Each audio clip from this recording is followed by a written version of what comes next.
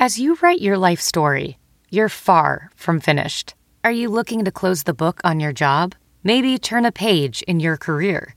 Be continued at the Georgetown University School of Continuing Studies. Our professional master's degrees and certificates are designed to meet you where you are and take you where you want to go.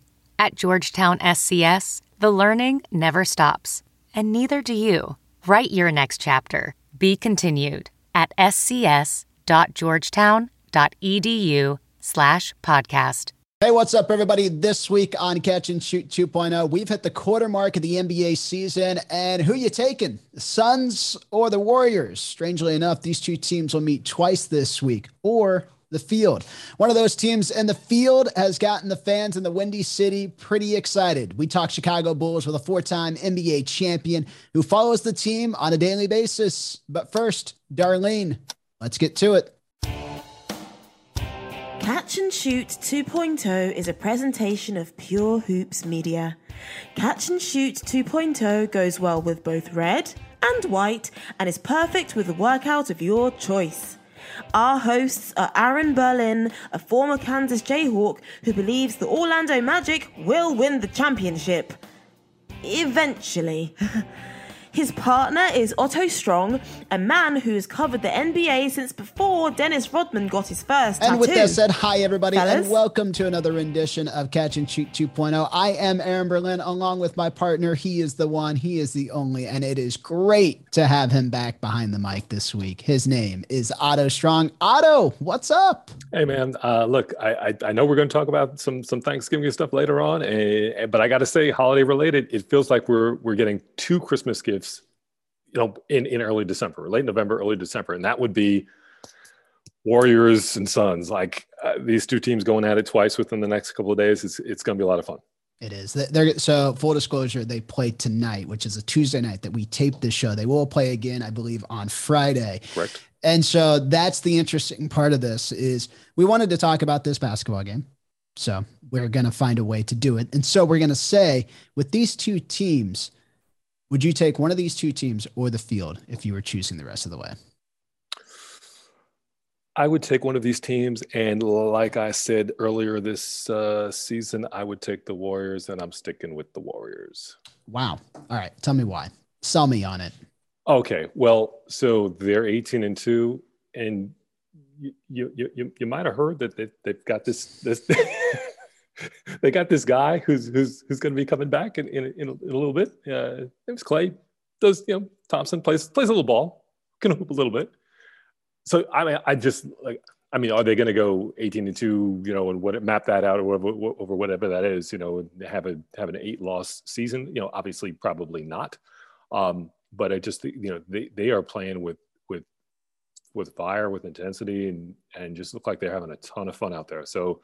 I mean, for all of those reasons, that's where I'm slotting my chips right there. Does it feel like the Warriors of that dynasty era? When they won, 72 games? Yeah, honestly, I mean, the record would say that, but it feels different. I mean, maybe because of Clay's absence, it feels like, as someone who watched those teams intently as they were proceeding, it feels like, okay, we're just waiting for this. Maybe if he were on the floor, I might feel that way, but I don't know. Is it a weird thing to say that it just, No, because here's the thing, and we've spoke about this I guess it's really been about a year and a half where the Warriors have kind of slowly been rebuilding themselves as they've dealt with injuries, right? That the worst thing for the NBA was for the Warriors to have these injuries where they could supplement their roster when everything turned back over, right? Yeah. Like when Clay was back, when he was healthy, when Steph was healthy. Now they have top draft picks. They have young players who can actually contribute off the bench.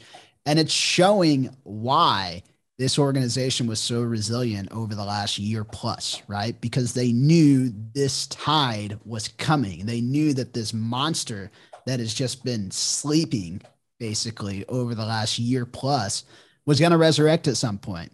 And it's like, man, it's here and the West is better for it. But I will say this, I'm not going to take either of those teams. I will take the field. You know why? Because my percentage chances with the other 28 teams in the loop are better. And I believe this. The Eastern Conference is going to win back-to-back NBA championships this year. Okay, so which team is going to beat the Warriors? Well, so that's the beautiful thing. I don't have to choose one team. I get to choose the field.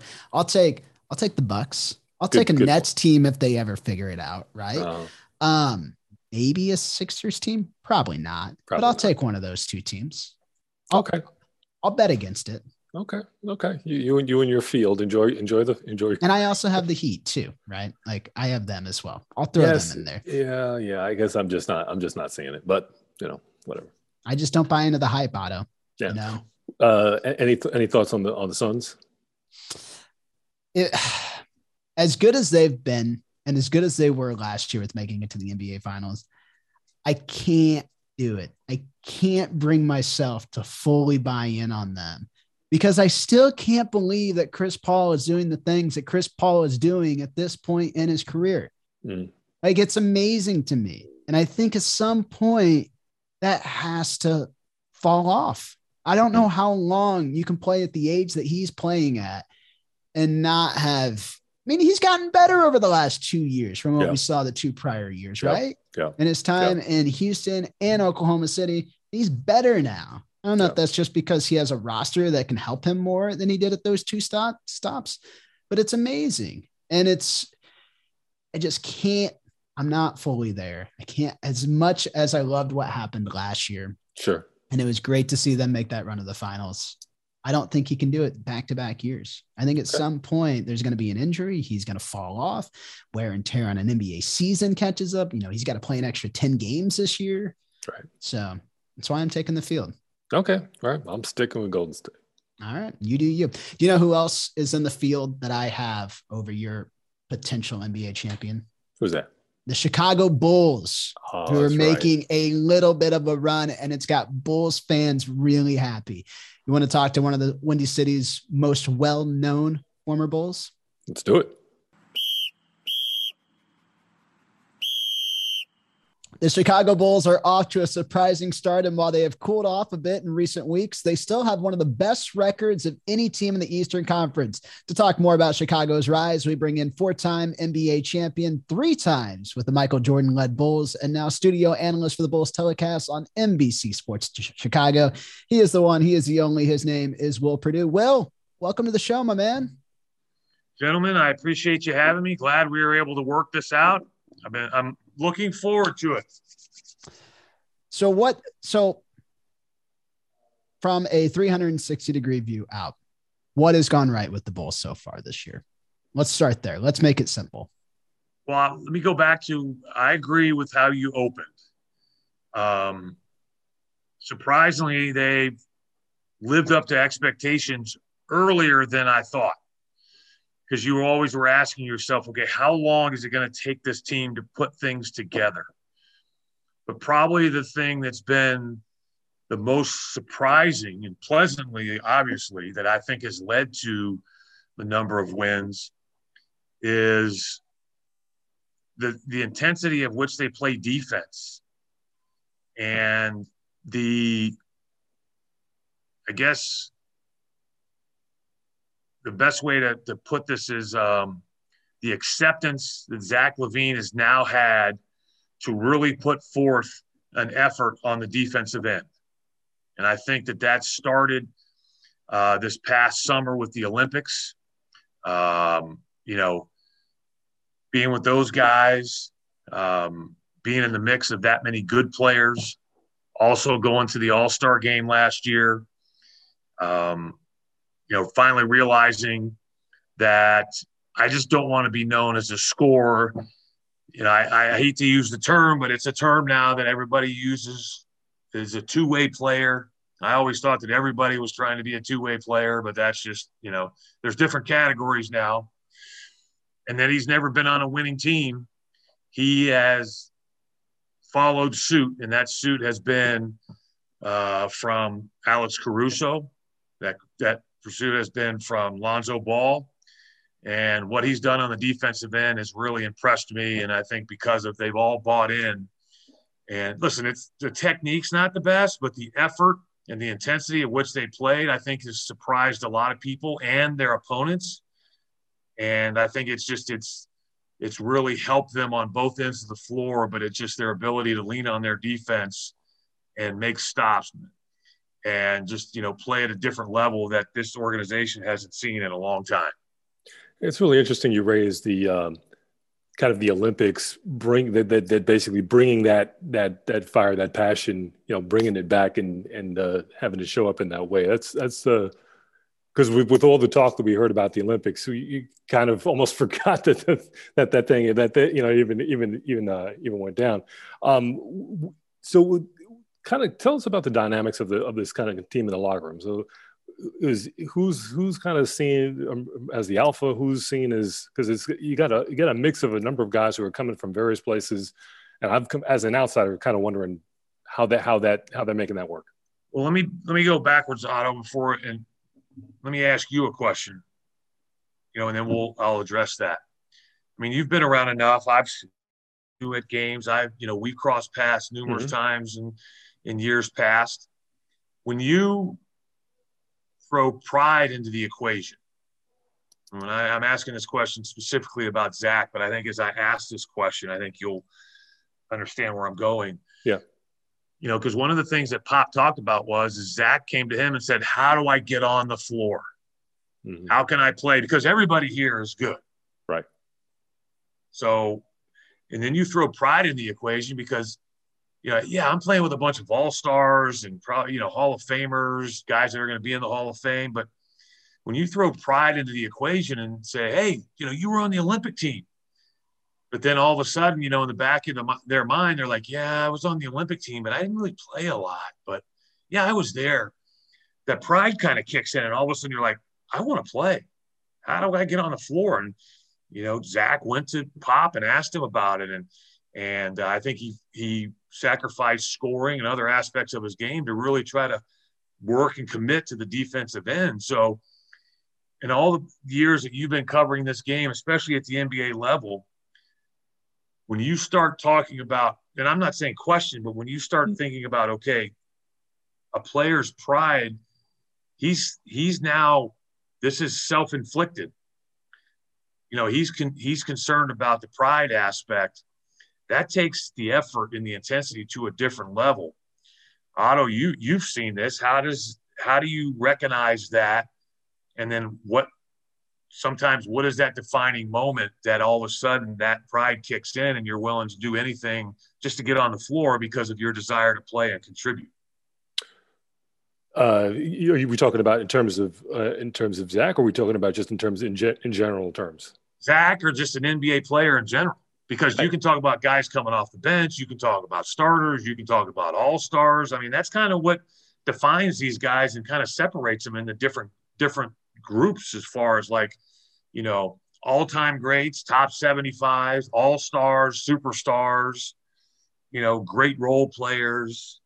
From what I've seen, it's that moment where a guy says, yes, I'm elite, I'm 1% or the 1% of the 1%, but then there's that moment where they wake up and obviously guys are doing everything, phenomenal players to begin with, but they just reach that moment where they say, I need to up the game. And I guess to what you're saying, Zach pulling Pop aside and saying like, hey, how can I become that? And it basically comes down to making a sacrifice at some point. That's what I would say. That seems to be the universal thing that I've seen. Guys determining I need to be more involved in whatever aspect and making some type of a sacrifice. Not everybody makes the same sacrifice, but that's how I would define it. And I think that's what first and foremost, I think Zach has done that. He's deferred to DeMar DeRozan.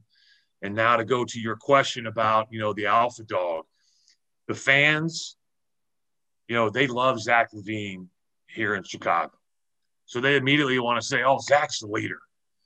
But at the moment, in my opinion, and from my eyes and what I've seen, DeMar DeRozan is the leader of this team. And I truly believe and feel that Zach's okay with that. Most notably because this team is winning. They're not necessarily putting out a thing of beauty at times, but they're finding ways to win. You know where I'm coming from. I'm not. There's no zero disrespect with respect to who that person is. I'm not asking because trying to crap on somebody else. I'm just asking as a fan. But no, it's a valid conversation because I think the dynamics of teams are very hard to change. Like once there's a structure, like once there's a hierarchy in place, right? Like it's very hard for anyone to take a step down or to acknowledge that, hey, maybe for the betterment of whatever organization I'm in, whatever team I'm on, it's better if I let this guy do this, right? Like that's a hard concept for someone to handle or deal with. And like that leads to a great question of how has Zach LaVine handled all of this throughout this time? Right. And I'll go back to Otto for a second and be like, you gave me the answer that I was hoping for, because I think that Zach has made that sacrifice because of the fact that, yes, he's always been looked at as a scorer. He finally made the All-Star team last year. But again, I keep going back to, and I think that sometimes people forget, especially fans, he's never been on a winning team. Yeah. He's never been to the playoffs. And I think that whether players want to, publicly talk about it, I know for a fact they talk about it behind closed doors amongst themselves, amongst their family, amongst their wives, amongst their boys about the legacy. What's my legacy going to be? When I retire, if I'm an elite scorer and I've accomplished all these goals from a scoring aspect, but yet I've never made the playoffs, then you start asking, Michael Jordan went through it as great as he was. Mm-hmm. People that didn't like Michael Jordan, they're like, what has he ever won? Does he make anybody better? He dropped 63 against the Celtics, but he still lost. Look what Larry's done. Look what Magic's done. Michael's not in their category. And you're like, oh, hold on a minute. So I think, that bothers players. I know,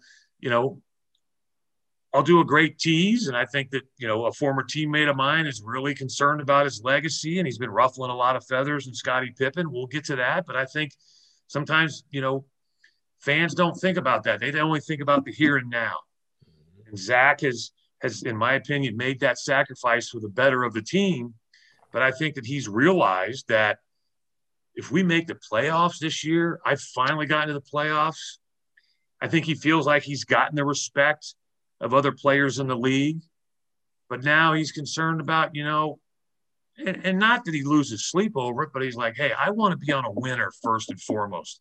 I want to change the narrative about who I am, what I stand for. I kind of want to put the past in the past, and I want to start playing in the playoffs. I'm tired of sitting at home in late April and May and watching other guys, knowing I'm better than those guys. But because they're on better teams or the sacrifices they've made, millions of people are watching them in the playoffs, and I'm sitting at home twiddling my thumbs. And now he's on the best team that he's ever been on. He's playing his, him and DeMar they're kind of like freaking fat really quick, and it's been impressive to say the least, because I'll step up and I'll say there's been times at games where I felt like maybe Lamar should have given the ball to Zach and let Zach, take over. But, Lamar was rolling and he took some, in my opinion, some ill-advised shots, but I feel like he's deserved that right. And eventually these two will figure it out. And then, because I'm not to be like the get off my lawn segment, but I still come from the old school where I feel like there's a pecking order. There's certain guys that just, when it gets to be late game situations, you got to give them the ball. Yeah. And that's why they're there. They may be 1 for 12, but that's the guy I'm riding with. Yeah. The second year guy or a rookie may be having the game of his life, but this is, now you're talking about the game's on the line. I'm going to go with that. I'm going to go with Zach, or I'm going to go with DeMar. So, they'll figure it out. Billy will figure it out.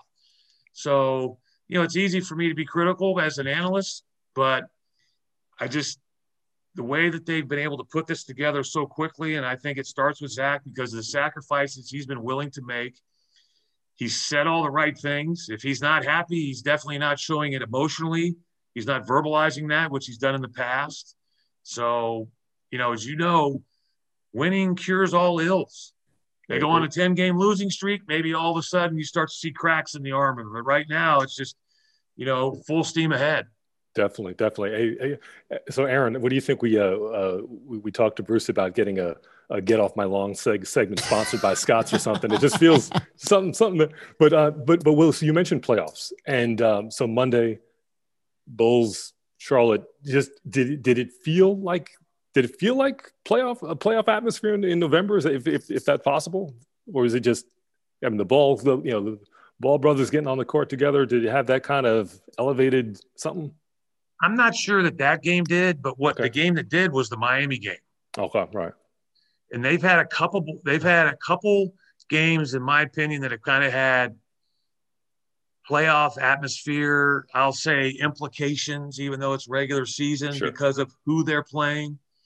And unfortunately, in my opinion, they failed.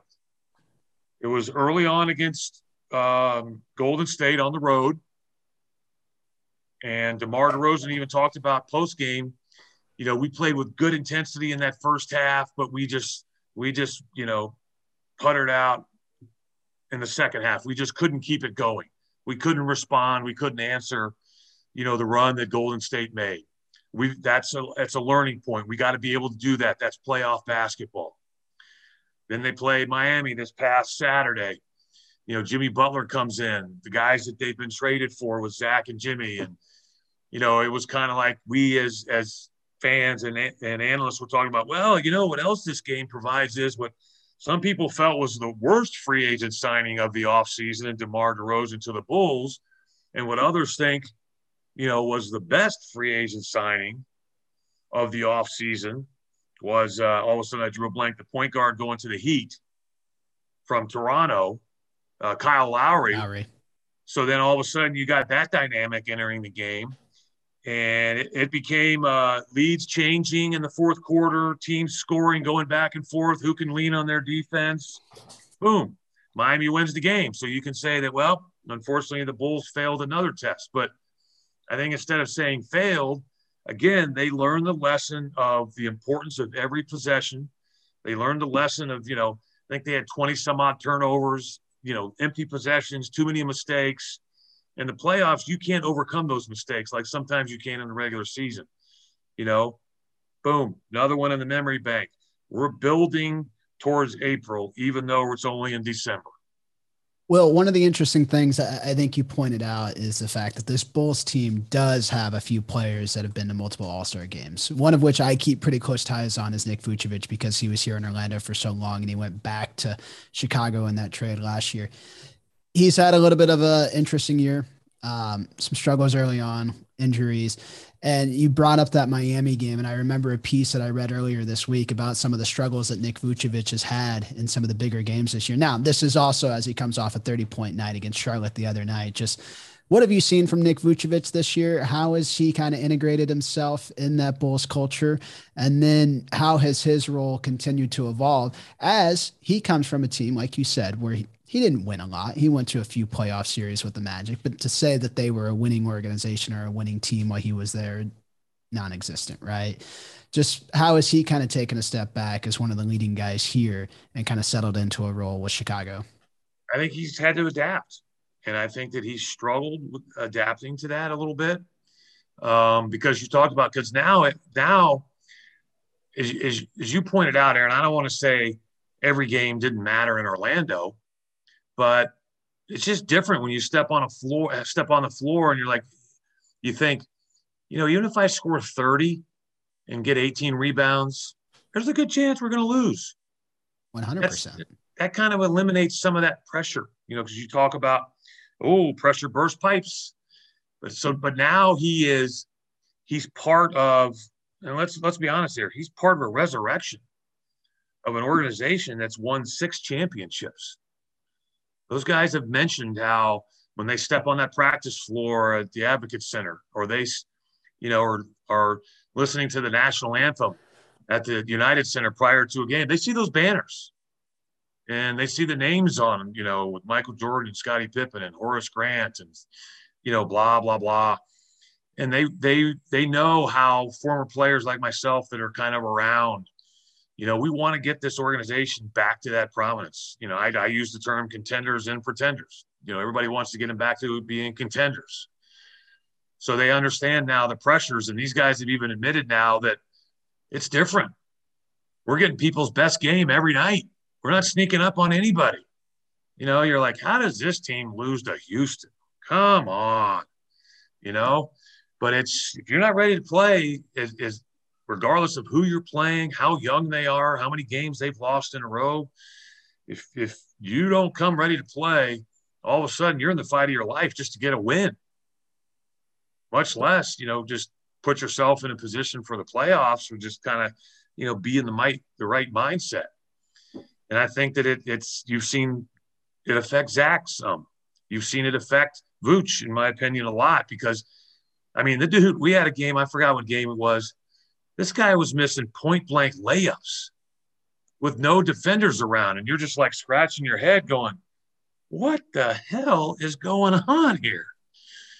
But it's also, as he mentioned, he had a really great, 30 and 14 maybe against Charlotte, where he talked about how he's putting so much pressure on himself because he feels like when he plays poorly, he lets his team down, he lets the organization down, he lets the fans down. This is a new experience for him. And it's just he's got to adapt, and it's just he needs to become more consistent. He knows that. I don't expect him to put up 30 every game, but he needs to be a walking double-double. He needs to be able to shoot and continue to shoot that 40% from three to spread out defenses so they can continue to run the pick and pop. And, he's starting, even when he was struggling, Aaron, I will say this, he was doing really a great job offensively as facilitating, helping him run the offense. And when he had to miss those games because of COVID protocol, you saw how the offense sputtered. And it kind of became a one-on-one. Okay, Zach, you go, and then DeMar, you go. Now Zach, you go. DeMar, and a lot of guys standing around and watching. He comes back, and you saw, 133 points against Charlotte. The ball's moving from side to side, and a lot of that is Vooch, getting it and moving it. Just the experience and him doing the right thing with the basketball makes a huge difference on the offensive end of the floor.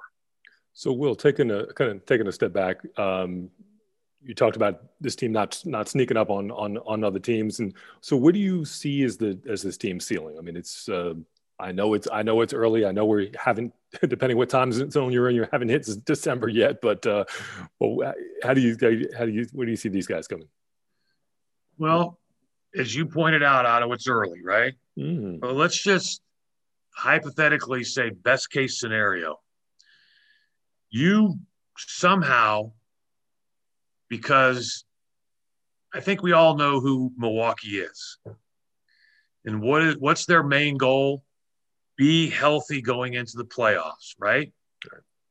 So they'll continue to win games. Giannis has been incredible. But as guys are out with injuries and they're, putting lineups together with Band-Aids, they're probably going to lose some games. They're going to rest guys as much as the league hates that word. So they're not so concerned, like in years past, of having the best record in the regular season, getting that number one seed, getting home court. Because now they're the defending champions. They know who they are. They know what they're capable of. Brooklyn, now Joe Harris is out for, extended period of time. They're struggling to put wins together. I looked at Blake Griffin's numbers. He's now out of the rotation. You start to wonder, okay, who are they? We know who they are on paper, but that's not who they are during the games. It's Steve Nash and this group. They're going to figure it out. You would think so, but this whole Kyrie thing's thrown a wrench into the equation. So then you start thinking about, okay, so where do the Bulls stand? I think there's a group of teams, Charlotte, Miami, Atlanta, Chicago. There's those four, in my opinion. You're like, any one of those four teams could come out.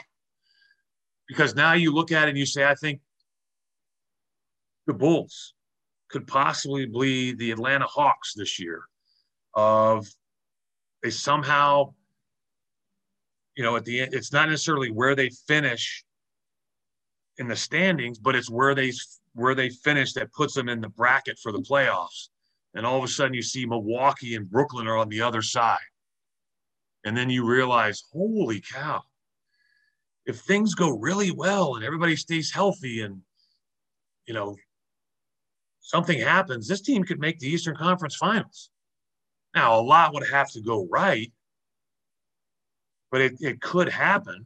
And to me, that's best case. That I still don't think, they make it to the finals, but just a little bit of luck to the draw, a little bit of teams resting players, a little bit of you make a push at the end of the year, and all of a sudden, everything's lined up. And it's like somebody that just, they buy a lottery ticket as they go by the table, they throw down $2 and say, give me a quick pick. And all of a sudden it hits and you're not even paying attention. And that could happen to the Bulls. Sure. I know a lot of people are like, I don't know about that, but that's one of those things where I think they have that talent on paper to do that, because now you got multiple scorers, you got a big, their defense is really good.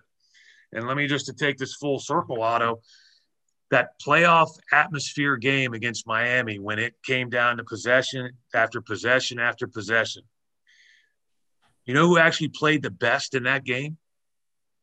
Was none other than a guy that came from the Lakers that's won a championship, and Alex Caruso. I was going to ask you about him.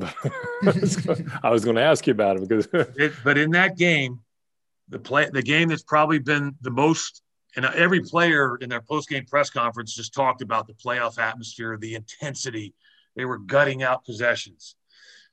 In that game, Caruso played 34 minutes, 22 points, 6 of 8 from the field, 3 of 4 from 3, 7 of 7 from the free throw line, 6 assists. He just I only had 1 steal, but I can only imagine how many deflections. Mm-hmm. A guy that has that experience, that's been there, done that. Yeah, that's what these guys are working on. This is what they're feeding off of. Guys like him, guys like DeMar, guys that have that experience that, they really respect, they listen to. And, my understanding is when I talk to some of these guys, they're really tight. They're in tune to each other. They're taking a page out of the Golden State Warriors book about dining together on the road. It's almost like these guys are just trying to expedite the process, and you can call it whatever you want, cheating, crib notes, let's take a page out of Golden State's book and let's take a page out of this. And we got all these resources. Let's use them instead of, being hard-headed and just trying to figure it out ourselves. I'm glad you mentioned Caruso, because as a sports editor at Fort Worth Star-Telegram, Caruso being an A&M guy, I was kind of contractually obligated to ask that question. So I'm glad you went there. But so Aaron and I have, we've done this podcast for a couple of years now, and we always kind of every now and again we come around to this issue of resting guys. And as someone who played another era, I think we're both kind of interested in your take on this whole issue of resting guys versus not, and where you come down on that. I understand, because one of the other things I throw out at people is, if you go back and look at the Bulls in those years we won those championships, we were at the top of the list of least amount of games missed because of injury. So guys were available on a regular basis every night. But it took me a while to accept it. I begrudgingly accepted it, but it's just the mentality that players have now. It's the approach that organizations have decided to take. And to me, that's giving the players, in my opinion, too much power. But that's the route that, teams have chosen to go. And it's not just about resting players and not playing all 82. It's how they're treated. And it's just like we always joke. Where I live in Chicago, I'm like 4 blocks from the Advocate Center and the United Center where they practice. And I'm like, okay, here is an NBA player. Most of these guys are making, 10, 12, others making 25 million a year. Let's say today's a practice day, right? you can show up at the practice facility 2 hours before, and there's 2 chefs, and you can order an omelet and fresh fruit at the cost of the Chicago Bulls.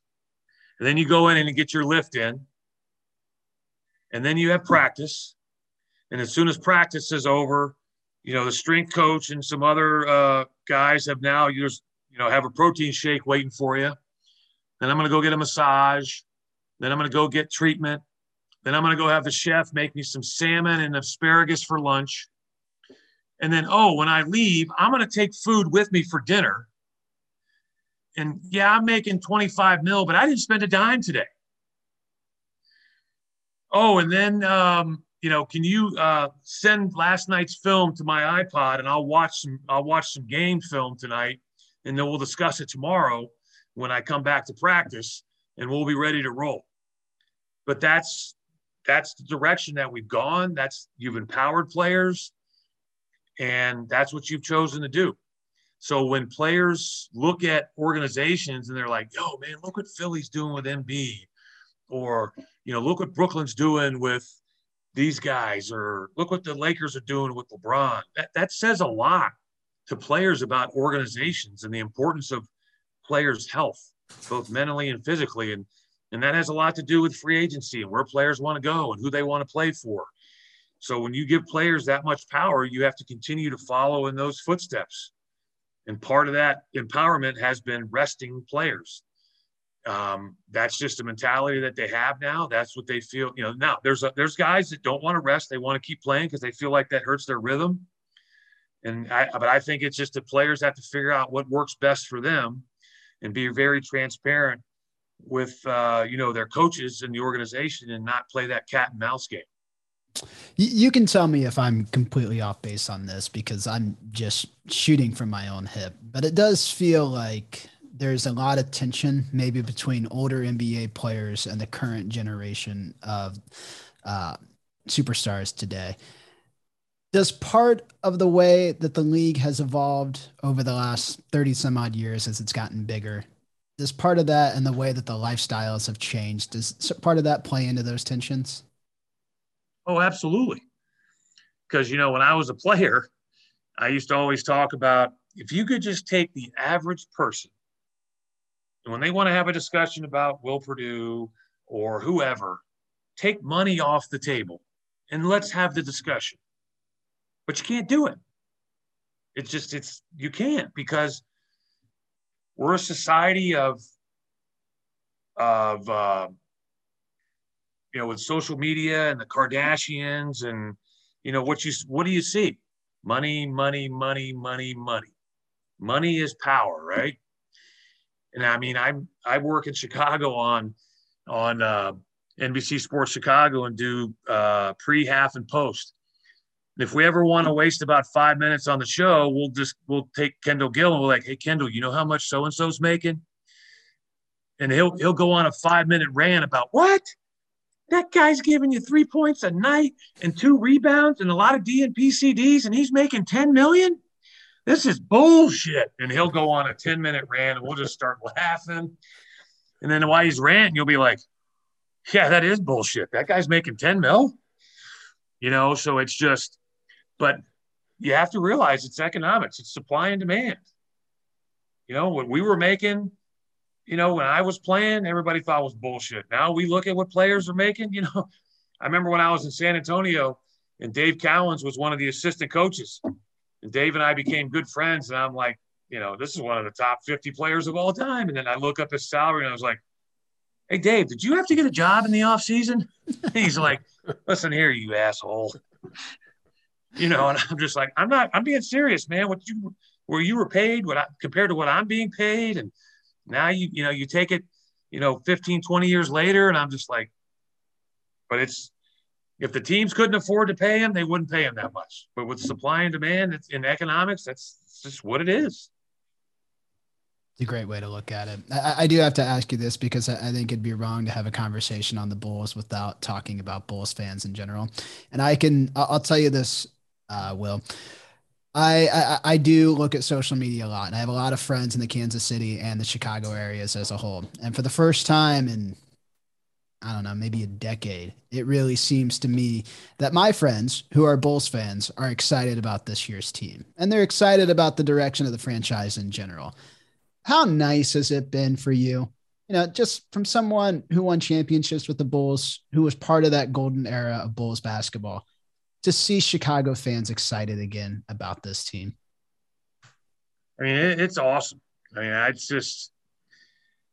I literally, love to talk about the Bulls. I feel very fortunate to have played for this organization, to have my name on those banners, to, even to this day, people come up to me, whether it's at the grocery store, at the gym, the dry cleaners, at a restaurant, some guy that's, could be in his 50s, could be my age.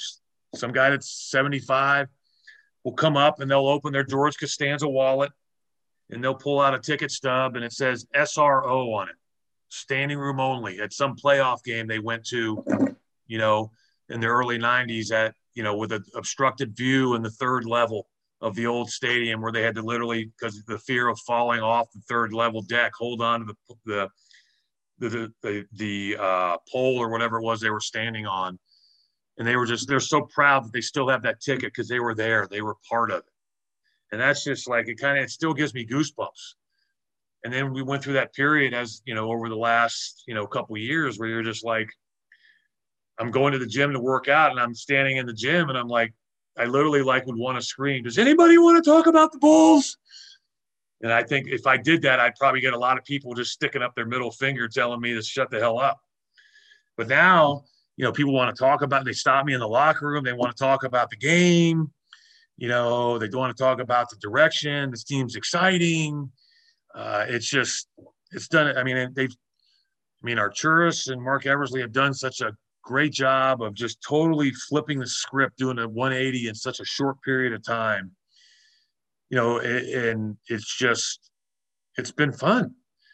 I mean, I can tell you, I unfortunately don't do every single game,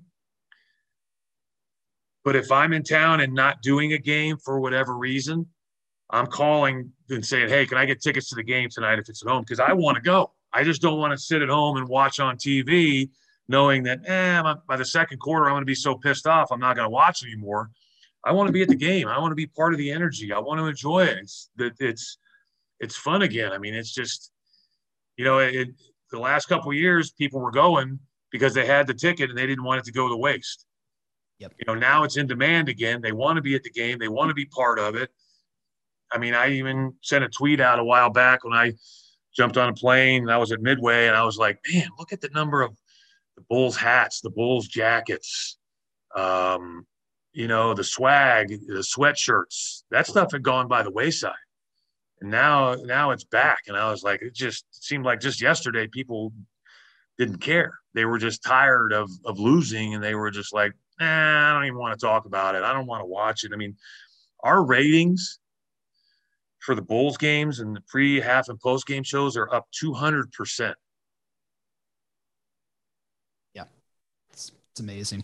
And Otto and I have this conversation all the time. Like, it really matters for the league as a whole when his Knicks are good and when the Bulls are good, and it's nice to see both.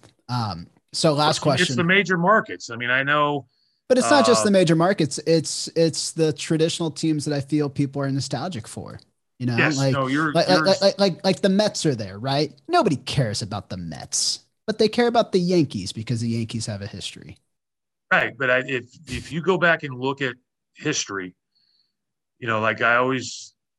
Colin Cowherd always used to talk about when I used to listen to him about everybody says they love the story and the little guy. But if you go back and look at the TV ratings, when the little guy makes it to the World Series or to the Super Bowl or to the NBA championship, the ratings aren't that good. It's the Bulls, it's the Knicks, it's the Lakers. When those teams are good, the ratings are up. Everybody, because of the nostalgia, everybody I think just brings everybody into the fold. And honestly, we don't care, and the league doesn't care. You may watch because you hate these teams, and because they're good, you want to watch because you're waiting for that one game where they lose. It's just like I've seen people all, even in Chicago, because it's been a struggle with the Bears, but they're like The Bears actually didn't get blown out and the Packers lost. It's actually a good weekend. But it's the same thing with the league now in the NBA. It's just, because of that, it's just, there's so much chatter on social media during Bulls games now. And it's not about how, this team sucks. It's just, as you talked about, Aaron, just the excitement. And it's just, I think it's helped the league as a whole because of that. Yeah, it's nice to see positivity as opposed to negative stuffs, and it's always good to hear. I will get, my producers will be upset if I don't ask this question, so I do have to ask you this, and then we'll let you go because you've given us more than enough of your time, and we're very grateful for it. But Billy Donovan, how much has he meant to this team in his second year? He's been huge because the one thing he brought when he took this job was credibility, first and foremost. And it's not like he has set the league on fire, but it was what he was able to do, in my opinion, with Oklahoma City. I know Chris Paul had a lot to do with that. I know he had some talent while he was there, but the consistency he was able to do, what his teams have done defensively as far as the ratings and the rankings go, and I think that, guys, especially most notably, we're back to, Zach again, bought in. Billy's been working on him. Billy's been chipping away. And even now the mentality has changed, for him about how over the last couple weeks now he's talking about just the mentality of next play. Stop dealing with the officials. Stop groaning. That's a small detail we don't need to worry about. We got bigger fish to fry. Let's just, he, I think, is doing an excellent job of game-to-game preparation, but the big picture of where this team needs to be, let's say the last 20 games of the season, getting all that, as you talked about, Aaron, positivity, proper momentum, playing their best basketball, going into the playoffs, because I think this is a team that, we've talked about resting guys. I don't think they can afford to rest guys. I think this is a team that needs to win as many games as possible so they can identify who they really are and have that confidence going into the playoffs because of the lack of experience as a whole that this team has with playoff experience. They do, again, Caruso, a guy that's won championships, what DeMar DeRozan has accomplished in his time in Toronto and in San Antonio. But I think even them, as players, will see a totally different level of energy and expectations from Chicago fans when this thing gets into the playoffs in April. Love it. Hopefully the Bulls are in the playoffs in April, and we're excited to watch the rest of the way. Will, thank you so much for your time. You've been more than generous with it, and we can't thank you enough for a great conversation, man. I appreciate it. Hopefully I didn't go on too long in some of the answers, but we can talk to Bruce, and then hopefully maybe we can do a part two in 2 or 3 months and kind of get an update on where this Bulls team stands and how things have changed from our conversation in November. That was dope.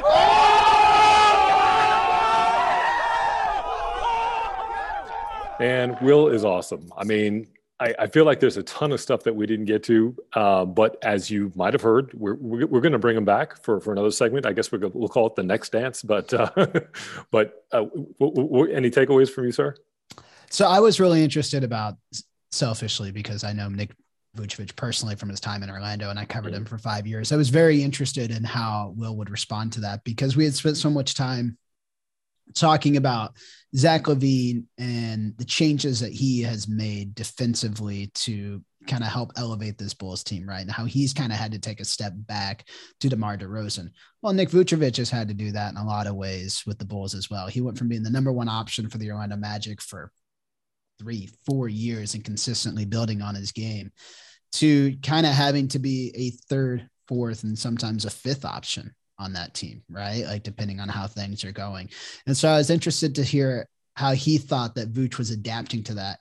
And also just the way that he spoke about a young team that has never experienced winning, handling expectations, felt very much like a college team, right? That has to be like freshmen or sophomores. And then when they're junior and seniors, they're ready to win, right? Or like changing a culture.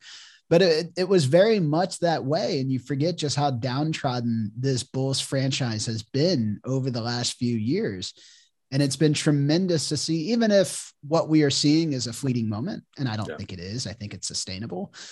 But man, guy's about as well spoken as they come, isn't he? Yeah, no, definitely. And I was just thinking for a second, a senior who plays college basketball, what does that look like? That looks like the entire Kansas Jayhawks men's basketball roster. Oh, okay. So. Well, there you go. There's one. Well, so how far? I mean, we did ask Will the question, but let's put ourselves out there. How far do you think the Bulls could go?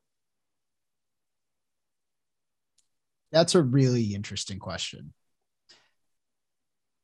and I hate to have a show where we're building them up so much because of the tide that we've seen kind of turn over the last month and a half that we've seen with this team, right? Yeah. But I feel like a second round appearance is probably right for this team. Mm-hmm. I think they're better than an opening round loss. I think they'll get past their first round, but maybe a 5-6 seed and then a win in the first round and gets them to the second. What do you think? Yeah, I would say, I would agree with that. I feel like Eastern Conference semis is where they would kind of tap out, because you have to think that, Milwaukee will have their stuff figured out. Brooklyn will have their stuff figured out. Miami's going to be a handful. And you figure in the matchups, of course, who you drawing. And at the same time, you don't know who's going to make a move.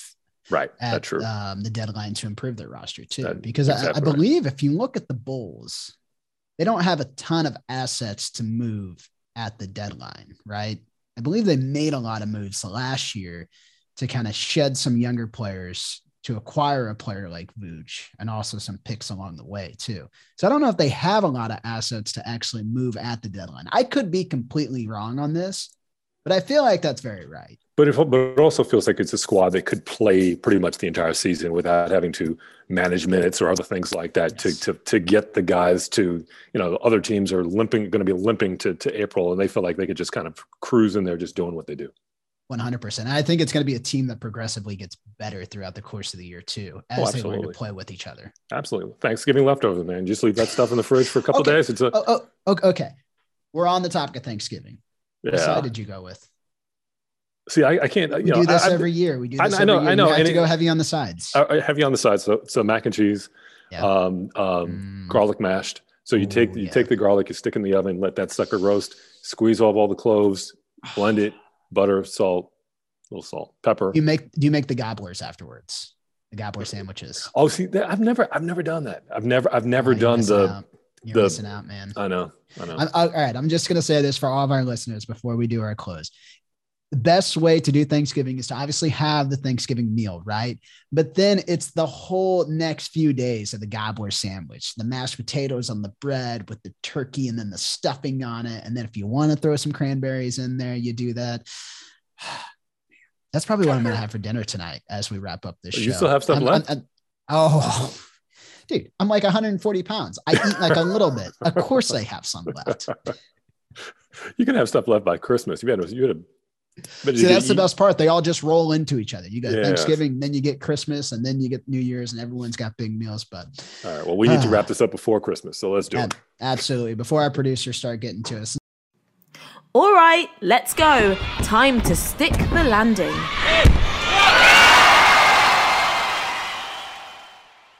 And so with that said, time to wrap things up this week. Thanks to Will Perdue for joining us to give the lowdown on the surprising Chicago Bulls. And special thanks to our producers, the one, the only Daniel Kramer, and to our editor. He is Drew Rich, a Chicago native who is proud that his Bulls are experiencing some kind of success.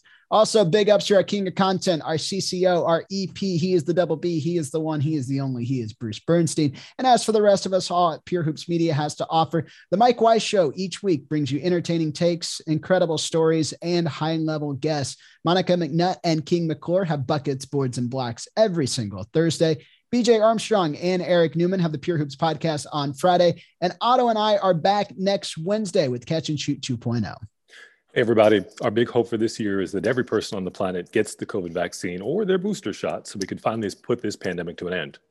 But we're not there yet. So protect yourself and others by wearing a mask, washing your hands, and maintaining some physical distance.